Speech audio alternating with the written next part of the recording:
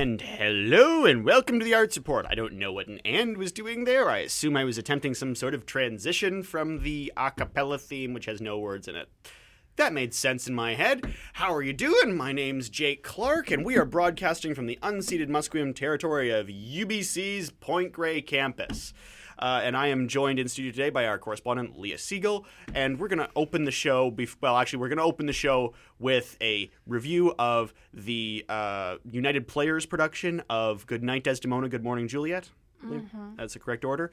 But first, we're going to hit you with a shout-out. Now, this has been on our social media, if you've been following us devoutly, which I hope you have, because I've been responsible for that for the past little while. We have a ticket giveaway going for the King's Singers, which is it's a musical. It's a musical event, organized by Early Music Vancouver. The program is called Royal Blood, Music for Hen-ry VIII. This will be at the Chan Center on February 9th. That is next Saturday at 7:30. And this is, the King's Singers is I believe it's sort of a cappella group, I believe. It has been hailed by the London Times as a superlative vocal sextet. I was going for a British accent there, but I didn't know which one I was doing, so I'm sort of acclimatizing it now. Jolly good. Bully. Royal Blood will feature works by King Hen-ry VIII, William Byrd, Thomas Weelkes, Henry Purcell, Benjamin Britten, and more. I knew who two of those people were. That's cool. Now, we're, of course, running a ticket giveaway for this, so if you are interested in the possible musical stylings of an 8-time married British monarch, boy, have we got the stuff for you. So give us a call during either of our PSA breaks. Our phone number is totally known to me, and I'm completely aware of the CITR. He's not stalling at all. Phone number. No, not at all. Never say die. Our on-air line is 604-822-CITR, which is 2487. I repeat, 604-822-2487. Please feel free to give us a call during our PSA break and tell us which one of Hen-ry VIII's wives is, I guess, your favorite, but that's not really, called for, ranking Hen-ry VIII's wives. I don't know. If you can tell us the fates of Hen-ry VIII's wives, which I learned as a child and will probably share at some point, or just, name one of Hen-ry VIII's wives. Or sing Hen-ry VIII, I am, just something related to Hen-ry VIII. I know a shocking amount about Hen-ry VIII, and it kind of worries me. I would say he's one of the most interesting kings in British history. It's interesting because I have never seen The Tudors. Really? Yeah, and I think I have seen The Other Boleyn Girl. My parents read the book, and then we saw the movie, I remember, because Natalie Portman. Yeah. That's a reason to do most things. That's Scarlett Johansson, right?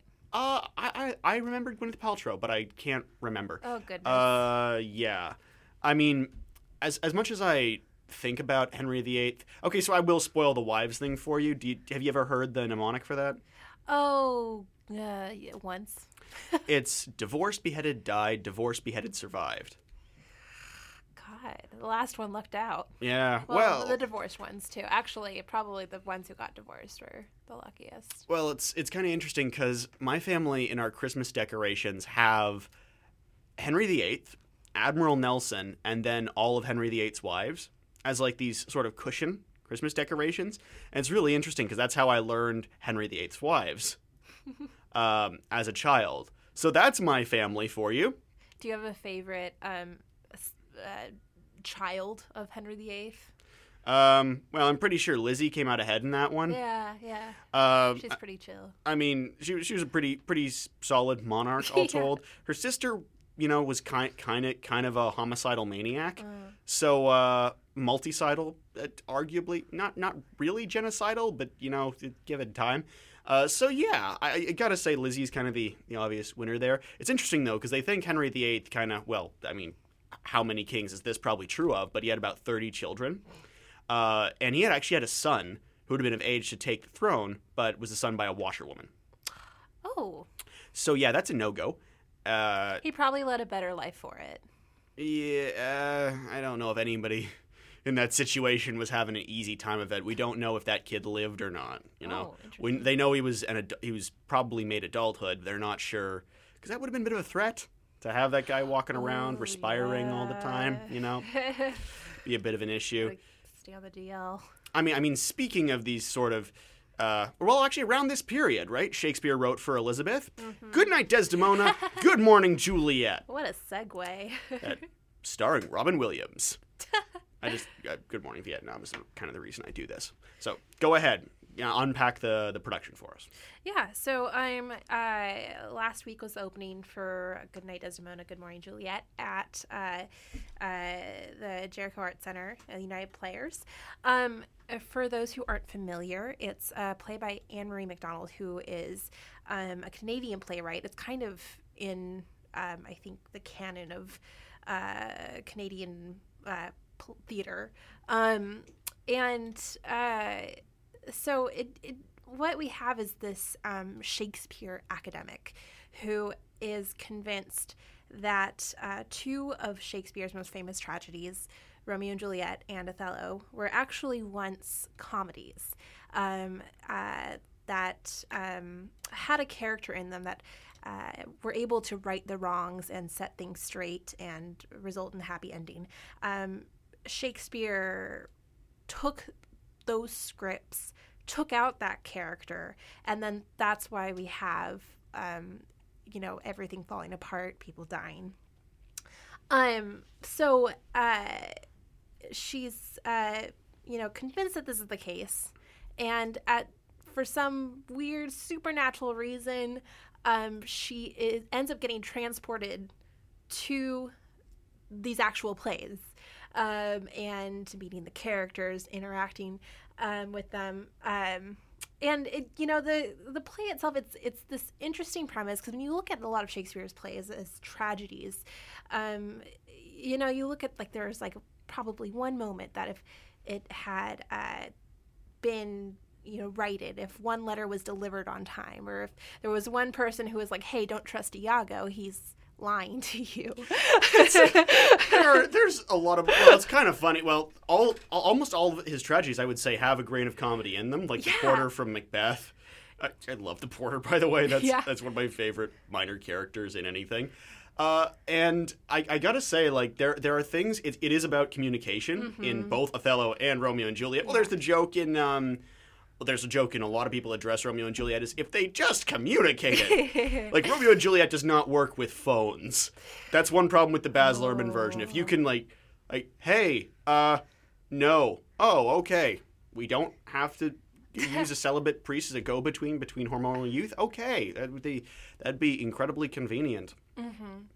I actually I saw Hamlet at another tragedy by Shakespeare. It was part of the Push Festival. Hamlet's a tragedy by Shakespeare? It is indeed. I don't know if you've heard of it. I know it's a little obscure. Is it about the pork industry? Wouldn't that be funny?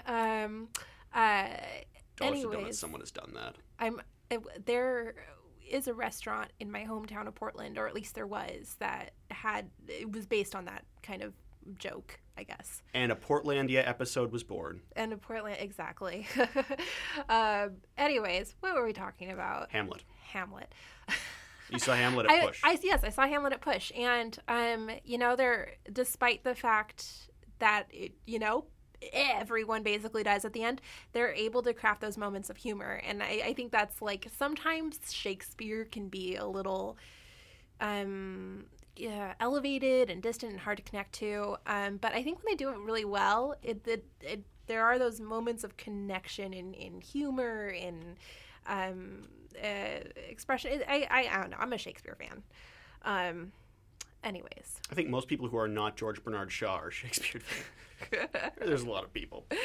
There's a lot to be taken from it, though. There are very rich works, and there's a lot of, with the Push, for example. Yeah. There's some, even with, the gender reversal in Shakespeare is something that's been done 12 Nights. Every given which way. Just talking about that. Well, the reversal of the casts, too. The Much Ado production that's coming up for who is doing that? The Culch. The Culch, that's right, yeah. They're doing an all-female cast. Which is interesting, because I kind of feel like that it is, I think, useful, but I also think it's kind of overdone in that it's a really simple bait and switch gimmick. And I've seen that done, for example, with Taming of the Shrew, which is a point where it does help to highlight some of the problems with Taming of the Shrew. Yeah. In that Taming of the Shrew, there's no way to get around this. Taming of the Shrew is extremely about domestic violence. Like, in a... Not directly about it, but there's a lot of it in the play that goes unquestioned. Like, to a degree that is... like people would have, and with good reason, called Shakespeare an anti-Semite. And you know what? He probably was. So were most people at that point. Product of his time. Explanation, not an excuse. Jews were literally not allowed in England at this point in history. Yeah. Like, for a large part of English history. He was like, I've heard tell of these distant villains. Yeah. And that was the punchline. Like, it was, even in Much Ado About Nothing, one of the lines in Much Ado About Nothing is, Benedict goes, if I do not love her, I am a Jew. Because it just meant infidel. Like, it just meant, I don't believe in things. Like, there were texts at that time where they're like, I will defy the laws of Muhammad. And they're talking about the Jews. But you really don't know anything about Jews, do you? Just like, just Jews worship Muhammad now. Okay. Okay. Like that's even beyond internet stupid. Although I really hesitate to say that, because somewhere with Shylock, though, who is an amazing character, because and I think Bard on the Beach, when they did Shylock, they did the play Shylock, and they also did Merchant of Venice. And Shylock is a character you can, within good grounds, play as someone who is just furious all the time because his life is constantly infringed upon, up to and including legal recourse by the people around him. I went to the Globe a few years ago, and I saw a really good production of Merchant of Venice. You know, it can be done. Sorry. Sorry, we had technical difficulties. It can be done. Merchant of Venice can be. I think you kind of have to reframe it a little bit to a degree, but that's as much as you need to reframe a lot of things. Like, that's just how the text is read. Whereas Taming of the Shrew, you just have to be really creative to make it.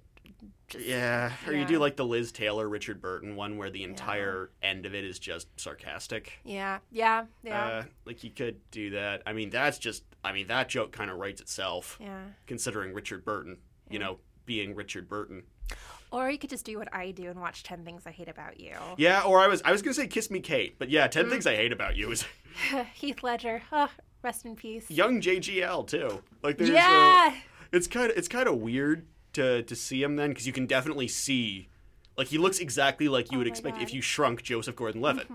Just as adorable. Yeah. I really do. I like that movie a lot.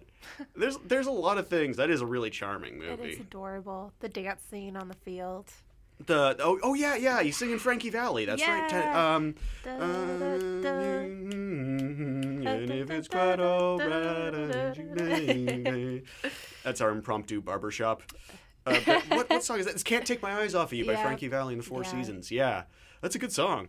It's a great song. Like,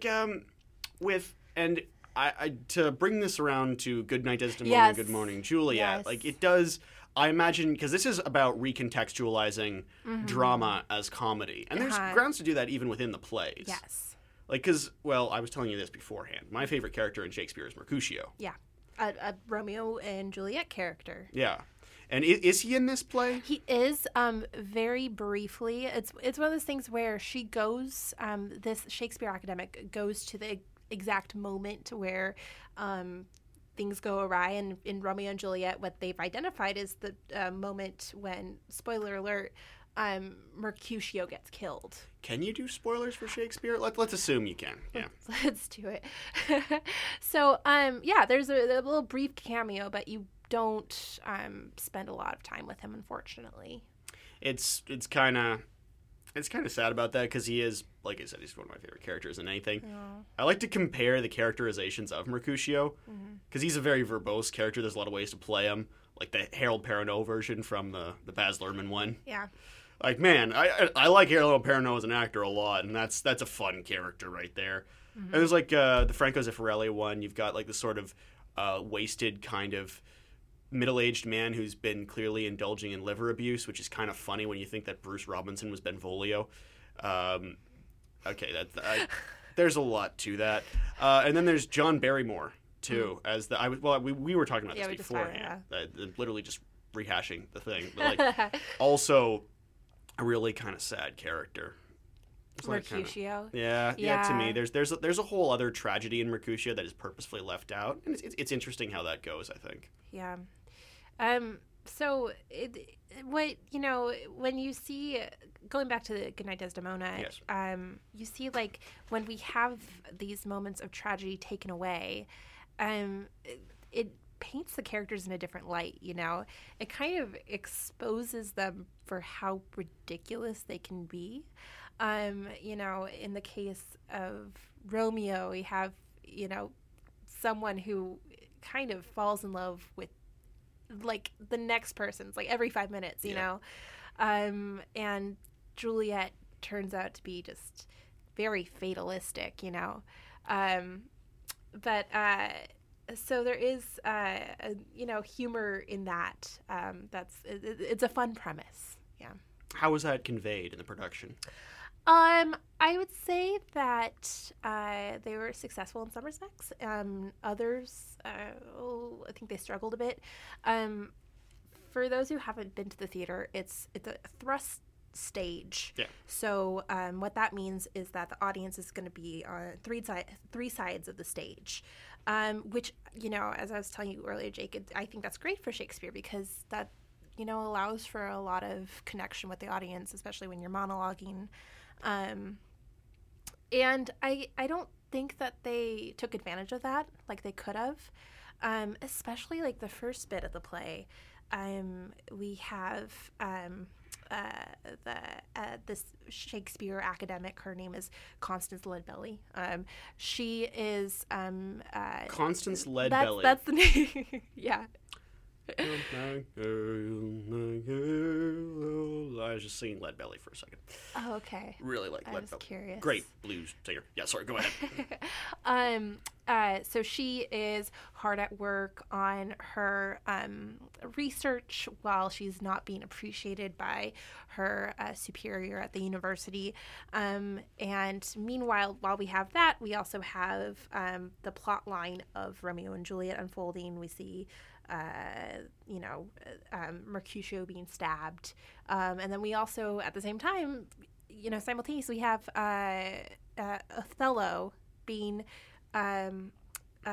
convinced by Iago that Desdemona, his wife, is cheating on him with Cassio. Really easily, too. Yeah. I've studied that play, and, like, he's immediately believes it, but just wants proof. Yeah. He's like, I need proof. I think it's true, but I need proof. I need all the proof. And it's like, why can't anybody be reasonable? Why don't communication? It's honest Iago. Oh, honest Iago. They refer to him as honest Iago so many times in the play, and I'm thinking. And of course, like, whenever you see, it's always like the most conniving, like, slippery person that they cast in that role, and it's like, how did he ever get that image that Iago is honest? So I've seen the Bollywood version of Othello, Omkara. Oh my god, I didn't know that existed. It's really good. Highly recommend it. It's actually it's a realistic movie. There's no fantasy scenes with the musical numbers. There is music in it, but one of the characters is a singer. Oh. And one of the scenes is at a party, so it makes sense. Okay. And the guy they have playing Iago, and the guy the Iago role, and the guy they have playing the Cassio role, do a really good job of contrasting the sort of types they have, because the guy playing Iago is like a really stocky guy with kind of a nasal voice. Ooh. So he looks kind of goblin-like, but he also looks really chummy. Mm-hmm. And his affect changes so drastically in the scenes. Like, you get why this guy seems friendly. Yeah. He's not dynamic. And the Cassio character is like dynamic guy who like can play Stevie Wonder on the guitar and like, is can really bust a move. And this Iago guy seems like if you're the Othello character who's Omkara, he seems loyal, but he's not special. And you can see sort of the root of the anger that really you get from Iago. Yeah. I saw a production where they had this guy who played Iago, he was like this tall, lanky fellow, and you could just see that the wheels just turn in his mind. He was fantastic. Yeah, there's a lot of great performances in Iago. Yeah. Now, apropos of this play, to get to the meat of it, would you recommend it? I would say, it's a charming play. There's some really good performers. I think, I wrote down the names of the people that I really liked. Alicia Shukuk her Desdemona is like fierce and bold and funny, and like it made me appreciate Desdemona in a way that I mean, it's been some time since I've read Othello, but I really was like, I haven't seen her in that light. Also, Vincent Keats and Danielle Clout, they play Romeo and Juliet, and they ham it up. It's enjoyable to watch. Oh, that's good. That's good to hear. It's enjoyable to watch. And again, it's an interesting idea. I think that, there were some issues. It could have been smoother executed more smoothly. But, if you like Shakespeare, and who among of us doesn't? If you're sort of invested in Shakespeare, it'll probably reveal itself more apparently. Yeah. Okay. So we have a conditional endorsement. Yeah. All right. That's awesome, Leah. We're going to take a quick break. We're going to take a quick PSA break and play us some Herman's Hermits. Guess which song. If you hear the song, feel free to call in. Feel free to pick up some tickets. Again, Hen-ry VIII. Hen-ry the... Just let him sing it. Let me synchronize it. Hen-ry VIII, I am.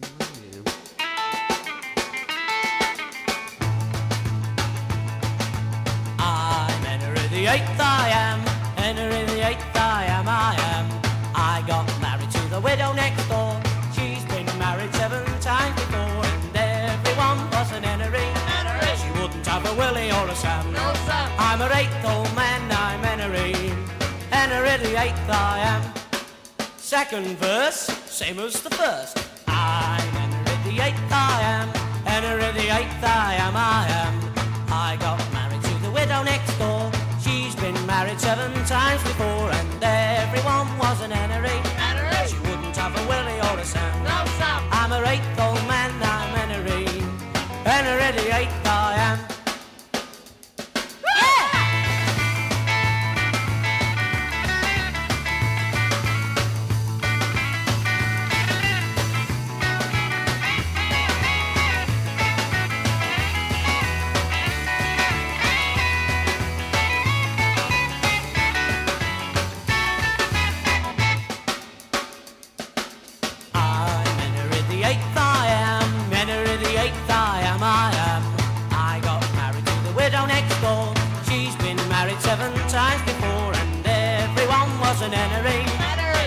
Have a Willie or a Sam. No, Sam. I'm her 8th old man, I'm Hen-ry.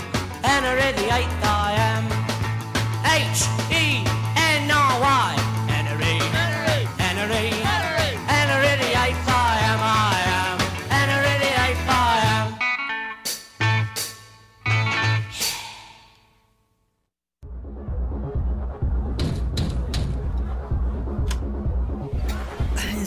Is there a problem, officer? Yes, you've gotten a noise complaint.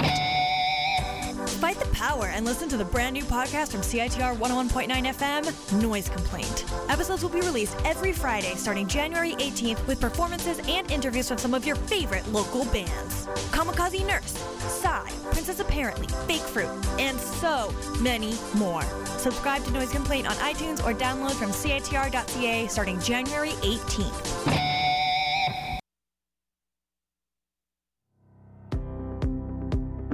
Have you ever thought about going abroad to study, work, intern, or learn a language? Mark Thursday, February 28th in your calendar, and get down to the Vancouver Convention Centre, East Building, to find out how. All the experts under one roof, top universities, gap year specialists, and student travel organizations. There's a feature seminar on scholarships that starts at 1 p.m. and the expo opens at 2 p.m. Admission is free. Check it out online at www.studyandgoabroad.com for more info. And we're back! Did you miss us? Did you still have Hen-ry the 8th I Am stuck in your head? I do. You know, one thing I really do appreciate about Herman's, yeah, or the fact that they just made me sound like the Swedish chef from Muppets, is they made a movie. Mrs. Brown, You've Got a Lovely Daughter, I think is the movie. It's named after one of their songs. It's like, it's sort of a Hard Day's Night style band movie. I kind of wish those were back. Like, I saw the One Direction documentary at one point, I think somewhere online, and I remember this, because it's, Morgan Spurlock made that documentary, and there are, like, scenes that are... the One Direction one? Yeah. I did not know that. And Martin Scorsese was in it. What? Yeah, he's taking his grandkids to the concerts. That's nice, you know? And, like, I don't really have a feeling on One Direction. I don't, like, feel really one way or another. Catchy tunes. I don't really know any of the songs. I know they did a song that samples Teenage Wasteland, not Teenage Wasteland. What's it? Baba O'Reilly by the Who, which is kind of in and of itself a very interesting proposition. But I kind of wish that they had gone all the way with it and made just a fictional movie, like the tattoo on his back is leading them to the lost treasure of El Dorado. Ooh. Wouldn't that have been cool? That would have been fun. I kind of want to bring back we don't really have bands anymore. I guess you could kind of do it with Brockhampton, maybe, but that would go to some really dark places really fast. Or what about, like, Imagine Dragons or something? I don't know why you'd want to make a movie with Imagine Dragons. I don't know. I imagine that there'd be a lot of yelling, like, so... And say, hey, pick me up, you pick me up, believer. I don't know. Imagine Dragons. They've got It's Time. That was a good song, but I don't know. They don't sell me. You know, there's the fair. the constant boom to them. It sounds kind of hollow. I don't know. Isn't there something where, like, they essentially, their songs are just them yelling the name of the song? Thunder. Feel the thunder. Thunder. They chipmunk the vocals on that one too, which is weird because that doesn't sound like I could play AC/DC's Thunderstruck right now. Mm-hmm. Very different song. Mm-hmm. Gonna go say slightly more thunder-like. Slightly. Actually, significantly more thunder-like. Thunder. Like that does not sound like thunder. Todd in the Shadows did a funny thing for that, where he subbed in that thunder for AC/DC's Thunderstruck. So it's like thunder. Thunder. It's really anticlimactic. Oh man, you're doing it justice too. Oh, I hope so. I hope so. I do appreciate that. Yeah, that was one thing I was kind of hoping for though. But I don't think that. I think that might be a dead genre a little bit. It depends on how you frame it, I suppose. Band movies? Kind of. Well, I think that might be because of the band, because I think rock and roll is no longer a dominant art form, like in a kind of a major way, and I've thought a decent amount about this. There is with rock and roll, like because we've kind of. Like, there's the last boom, kind of, I want to say, in the 2000s. Because, like, there were bands like The Killers, or really like The Killers, things like that. I love The Killers Middle School. Yeah. Saw them in 9th grade. Really? Yep. They came here, and I couldn't see them because I had an exam. And I remember that would have been, like, a great show. Raymond Flowers is a weird man, but he's fantastic. Makes interesting stuff. I couldn't hear the next day or two. It'd be very, interesting to have him. It'd be interesting to interview him, honestly, because it's just about, the Mormonism and what. It's although given my comments on the Church of Latter-day Saints. Yeah, hopefully he didn't listen to that other episode. That could go kind of badly. It could go actually substantially badly. Oh, man. For those who are wondering, I am just trying to figure out how to describe Narcissister. Which has nothing to do with band movies or Herman's Hermits that I'm aware of. Honestly, it could. I can't be surprised at this point. The Narcissister is a performance artist. Let's lead with that. Narcissister is from California, I believe. She is a skilled dancer whose work has been described as avant porn. Ooh, I I'm intrigued. I would pull. I would try to Google my way further, but again, I might end up on a list. Well, I didn't say that earlier, but I might end up on a list. I'm probably already on one. She has had a movie made about. She was on America's Got Talent, which I'm pretty sure was also performance art. And there is a movie about her that has been made. The movie is kind of a send off to her late mother. Shows a lot about her. Now, Narcissister, she's always masked. Has a sort of parodic Barbie doll mask. A lot of playing with the symmetry of the body. Her faces are kind of Professor Lupin's the face a little bit. Now, You're gonna have to explain that. you seen the first Harry Potter movie? Yes. Was that Lupin? No. No. Lupin is. No, Lupin's the werewolf. Yeah. Right, of course. 'cause He's his a name's good Lupin. guy. What's his face? Who is the professor? Oh, Quirrell. Quirrell. She kind of Professor Quirrell's the mask a little bit. Like Oh, like in the back of her two head. faces, yeah. So and she does a lot of so it's at first she tricks you with which way her body's facing. And even upright. It's interesting stuff. I haven't really seen a lot of her work. I've seen the America's Got Talent performance. I've seen some of her other work, because it is hard to find on the internet, surprisingly, for anything with porn in the title. But her work is, as it said, Narcissister is related to, she's biracial and relates to her identity that way. And also to, obviously, some form of message on mass culture, I would say. There's certainly... She's Southern Californian, so there's like this sort of Barbie doll aesthetic going on, some versions of that. And she made a movie called Narcissister Organ Player, which is going to be playing at the Cinematheque on the 31st, and then on the 31st and up to February 3rd. So that's tomorrow through till Sunday. I'm going to see it. Oh. I may be out of my league here. I am kind of at a loss to figure out how, like, the organizing scheme for this. Well, applying an organizing scheme to performance art's kind of facile, but there's a lot about this where I realize I probably am not qualified to make observations on it. Yeah. I mean, avant-garde art in general. That wasn't what I was aiming at. That Oh, wasn't the aspect I was aiming at, but Okay. yeah. The porn part? No. No. I mean the whole race and sex commentary. Oh, okay. Because me. Oh. For those wondering, I am, as the everything about me indicates, a white dude from southwestern Ontario. So there are some complexities here that maybe are kind of out of my depth. We'll see how it goes. Fair enough. Yeah, that's what do I do this show for if not to display my own ignorance? There you go. Hopefully learn about it. Actually, that kind of reminds me that, apropos of learning, we are going to have a guest next show who will be working on a few things. He will be. Excuse me. I know what pronouns are. Actually, if I didn't at this point, that would be kind of silly. This is Professor Norman Cornett, who's a former McGill professor, who has a very interesting approach towards arts education. We will learn more about that next week, because we're going to have we're going to have a 30-minute opening interview with him. And he is delivering a lecture, Aesthetics and Spirituality, which is a dialogue, because he presents all of his works as dialogic, and that's a very interesting phrase. That's at the David Malfadgen World Art Center. It's completely free on February 13th, 2014. This is out of date. So, 5 years ago? Yeah, 5 years ago. This is a time-traveling thing. This is the thing. Special arts report. Yeah, this is when What we realized... what a more innocent time. Where is it? Oh, he is doing it on the 30th of... So he's doing it today. A screening of his... Is he doing it today? So I hope you all went. No. Yeah.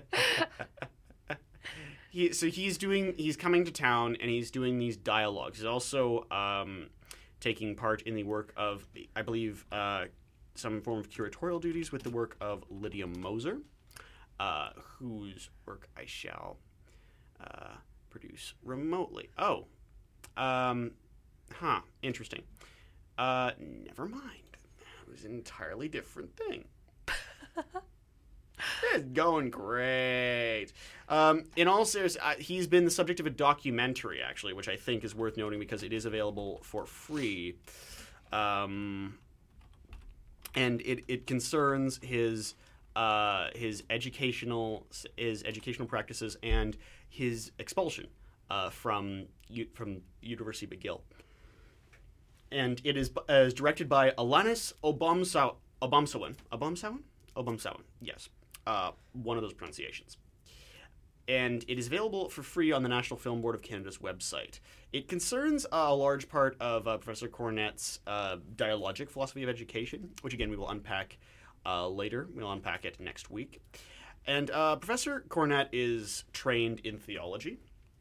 I believe he's a historian by discipline, but a lot of his concerns are religious. He did a great deal of work on the Quiet Revolution, for example, and the role of Catholic thought in the Quiet Revolution of Quebec. As an American, Quiet Revolution, ring any bells? Oh, nope.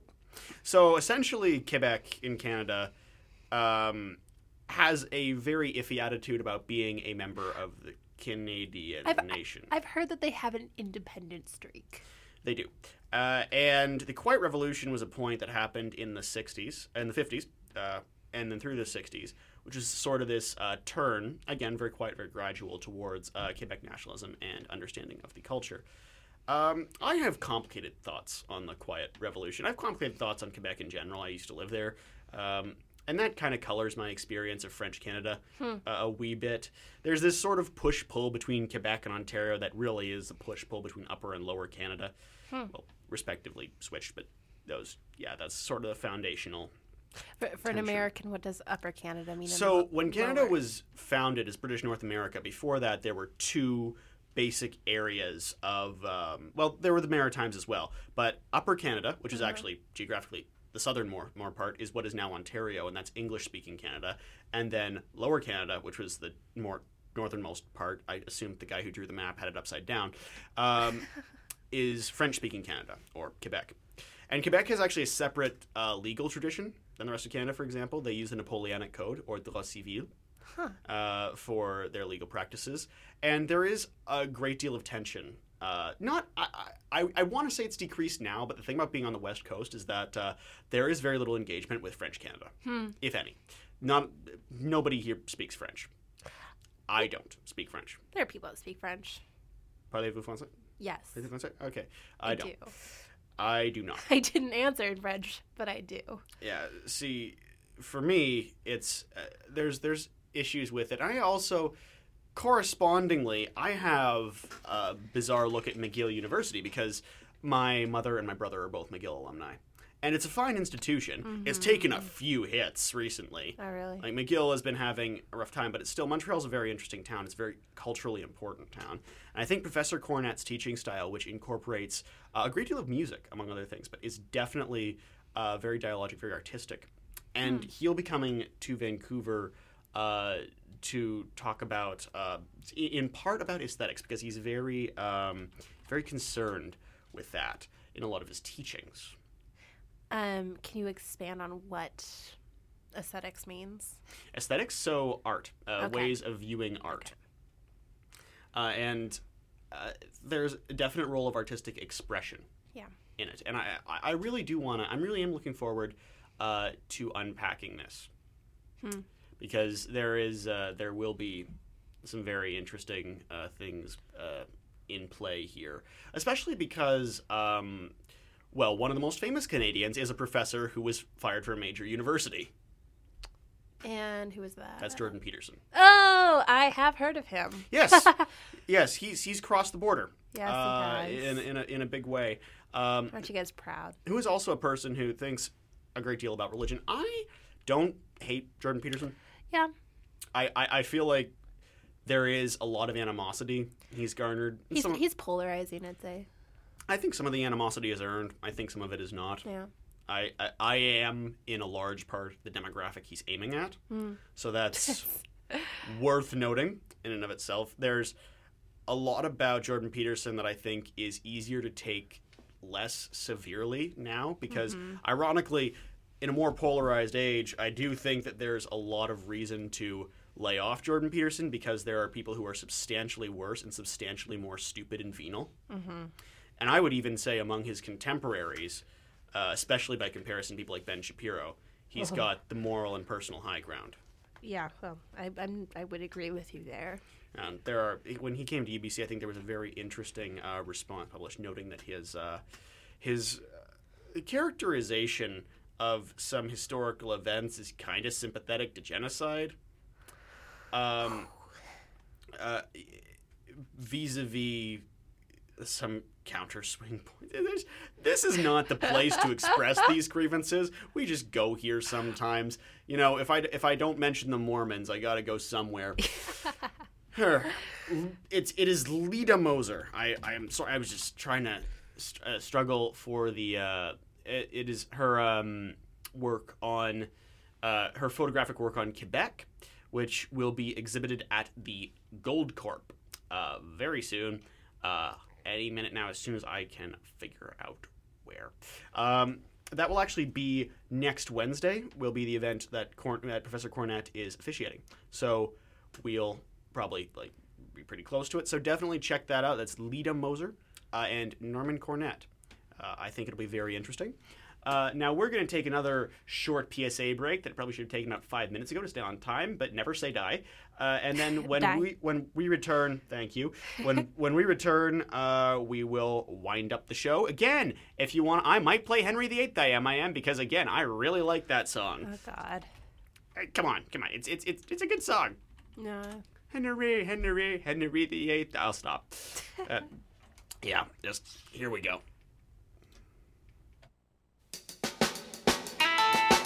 Call in while you can. I'm Hen-ry VIII, I am. Hen-ry VIII, I am. I got married to the widow next door.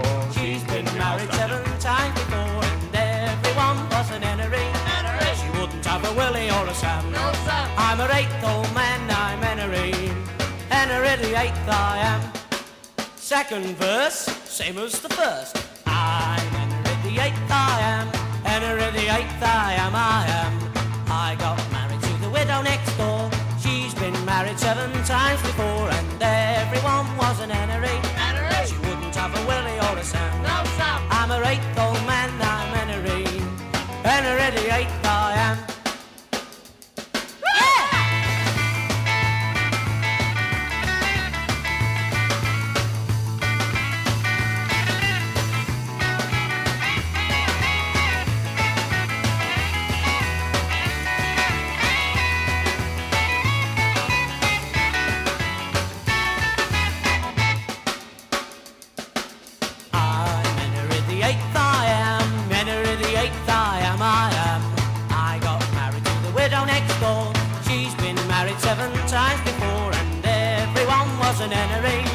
She wouldn't have a Willie or a Sam. No, Sam. I'm her 8th old man, I'm Hen-ry.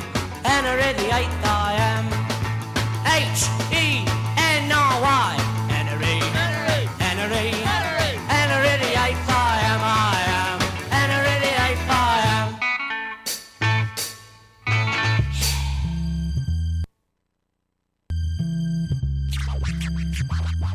It's not just rich people that own the media.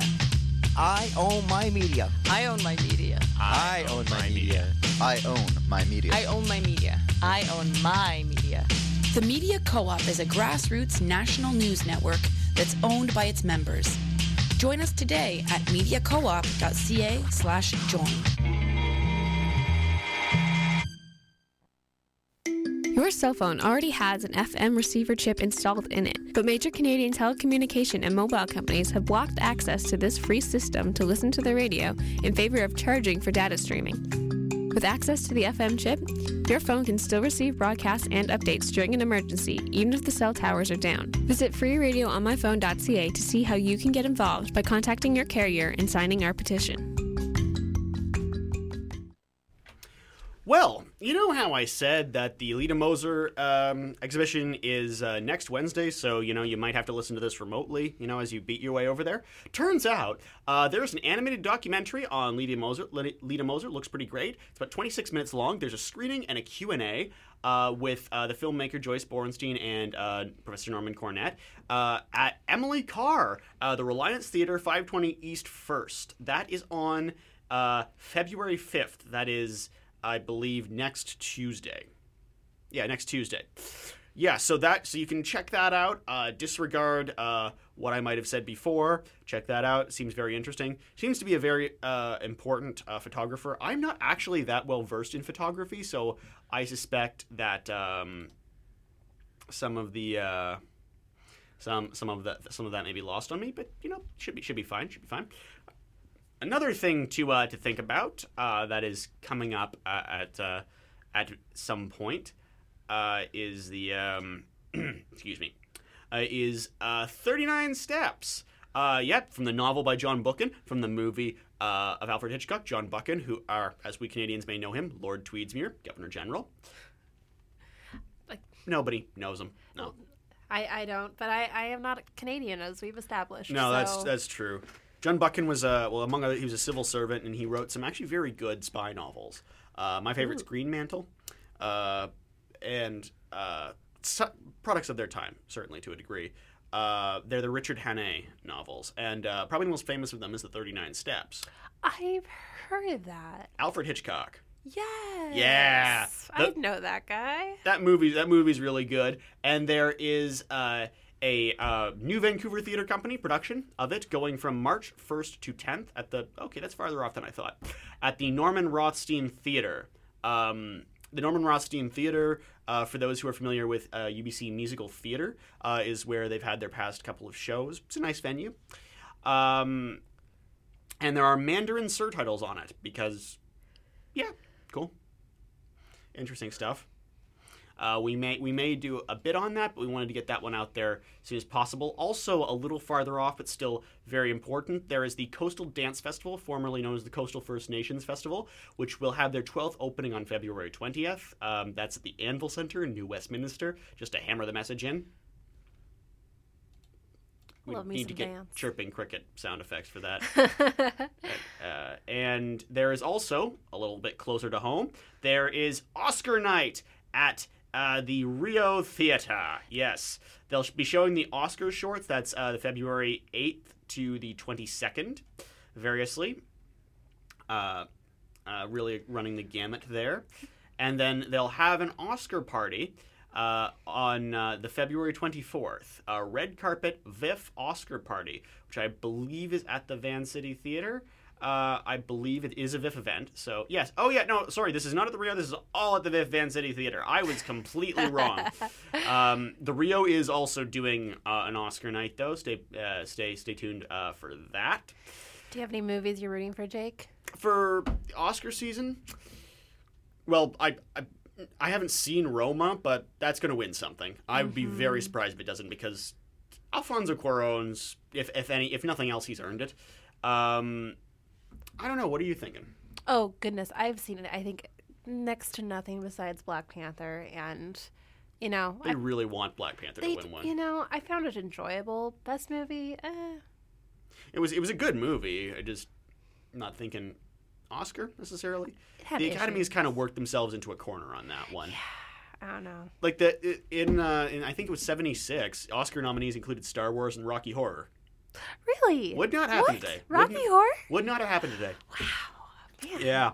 The Academy's really kind of ate themselves a little bit. They're sort of, So they really want to do Black Panther for reasons which, well, I think we're pretty well aware of the reason. I mean, people liked it. It's an admirable reason. Yeah. Why they want to do it, but it doesn't really work by what they've set up for themselves. Yeah. So they're trying to bend over backwards. That's making it worse. But there should be some good stuff. Hope there's something in there. Christian Bale's really going for it with Vice. Oh, Vice! I did see that. How'd you like Vice? God, I didn't. It was by the same guy, Adam McKay, who did Big Short. Anchorman too. And Oh, wow. He's the resident filmmaker for the Bush administration because he also directed Will Ferrell's "You're Welcome, America" special. Wow, what a repertoire, man! That's great. Things like he is the filmmaker for the Bush years. Because The Big Short. You're right. Anchorman has the joke where Steve Carell's character, who it's kind of funny, Steve Carell's playing Donald Rumsfeld, but Steve Carell's character in The Big Short became a member of the Bush administration. Oh my God! It's Rick also Tamlin, universe. I thought I preferred The Big Short to Vice, but, you know, I thought Vice was good too. The thing about Vice I did like was that they both are kind of meta films. Like, Yeah. in Vice, there's the point where they do the fake credits. Oh my God, I thought that was hilarious. When they thought they were going to... It could have ended right here. And everyone's happy. And I was disappointed about one thing in Vice, though. What was that? Sam Rockwell dances in every movie. And he didn't You dance. couldn't have gotten Rockwell Bush to dance. But you know what? I love Rockwell Bush. I think Sam Rockwell is fantastic. Oh, he's spot on. Yeah. Like, look, his appearance. I mean, he so looks is the part. Christian Bale, too, and as Dick Cheney, like... Well, I mean, that's just, please give me an Oscar. Yeah. That's what he's saying. Please give me an Oscar. I'm going to hurt myself. He's doing what DiCaprio did with The Revenant. yeah. Please give me an Oscar or I'm going to hurt myself. Yeah. Probably already has. I mean, didn't he put on all those pounds? Yeah. Yeah. He Well, did. He's done... I've seen him in The Machinist.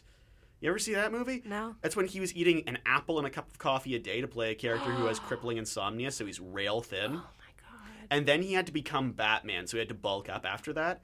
So I think he's probably done his body permanent damage multiple times. You can't just do that.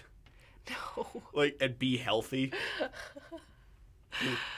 I gotta admire that man's dedication. But Oh, dang. you do, but he's also nuts. Oh, gosh. There's something to that. And I really like Steve Carell as an actor. Yeah, And yeah. him as Donald Rumsfeld, who is a person, kind of an accidental poet. Huh. What? Go on. The known unknowns. Where are the known that's got to be online. I think there's like a dance remix of Donald Rumsfeld's Known Unknowns, and there's like the accidental. It's set as poetry. We all know the known unknowns. Do you think that Steve Carell is trying to transition to more like drama?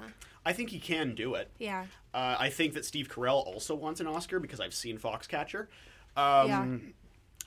I think he can do it. I think he is a good enough actor. I think he can certainly do those roles. Do I think he should stop doing comedy? No. Yeah. He's a really good comic actor, and he's also a really good comic writer. And I think that benefits. From movies like Vice, the tone of Vice is pretty... I think his character in that is a fairly serious portrayal of Donald Rumsfeld. Yeah. But it is also... Donald Rumsfeld is a joke. Yeah. So it does fit that you have a comic actor playing him. Like, there are little things like, hey, they didn't used to allow girls in this program. Now they do. I remember that. And I do give Vice credit this. It does actually kind of show what could have been kind of attractive about the Nixon-era Republicans. Huh. Yeah. Which is probably only true for a very small segment of the population that probably also coincides with Jordan Peterson's demographic in a really shocking way. Actually, it's not shocking to anybody, is it? That says more about me than the movie. So yeah, Vice would be cool. Yeah. And Rockwell Bush, the supporting actor. That'd be fun. Or Carell Rumsfeld. Yeah. So yeah, check out Oscar festivities. Check out Professor Cornett's presentation. Do we know who the host is? For the Oscars? Yeah. Who is it supposed to be? I remember Oh, hearing... oh God, I'm forgetting the comedian's name. It was supposed to be... Kevin. It was supposed to be Kevin Hart. Yes. And then Eddie Murphy turned it down, the offer to host. So that's coming up. There's no results that are... And they the don't- author apparently still doesn't have a host. Yeah, as of January 2nd, still no host. Wow. So, yeah, interesting stuff. I mean, you could call Seth MacFarlane back. Let him do a do-over. I mean... What about Billy Crystal? I haven't seen him in years. Oh, that'd be cool. Yeah. I remember him in The Princess Bride. Oh, I love him. That's great. Have fun, storm of the castle. If they're gonna die, they probably are. He clearly said to blade. As you know, to blade means to bluff, which means you're probably playing cards, and he cheated. Classic. There's one Billy Crystal movie I really do love, is one he did with Robin Williams. It's called Father's Day. No, I haven't heard. It's ranked among Robin Williams' worst movies. I actually think it's got some pretty amazing moments. The plot is they both dated the same woman in the 70s. This is made in the 90s. And the 90s turned into Jeremy Friedman for a second. And she calls them both back and tells them that they're the father of her son so that they'll track him down. Her son's left home. That's kind of like, that's like Mamma Mia premise, but somewhat, but kind of in twist. reverse. Yeah. And Robin Williams is this. So One reason this movie hasn't aged very well is Robin Williams' character is an English teacher who's a poet and a playwright who's also suicidally depressed. So his first scene is him putting a gun in his mouth, about to check himself out, but then the phone rings and he answers it. Like, Colette, how you doing? Takes the gun out of his mouth. No, I'm not doing it. I think I haven't made any plans. Yeah, I could see how that would be funny. And then Billy Crystal is this uptight lawyer and it's a buddy movie while they try to find the son. It's good in some points because it does play to their strengths. Like, you get Robin Williams doing a lot of impressions, playing a character who is manic depressive, so that's kind of interesting. It'd be great to have Billy Crystal host. Bring him back. Be good. Make Billy Crystal great again. That is something. That is a campaign I can get behind. There we go. Let's make the hats. That's the note we're going out on. Make Billy Crystal great again. This has been the Arts Report. I'm Jake Clark. And I'm Leah Siegel. And it's been a pleasure. We'll see you next time. Cheers.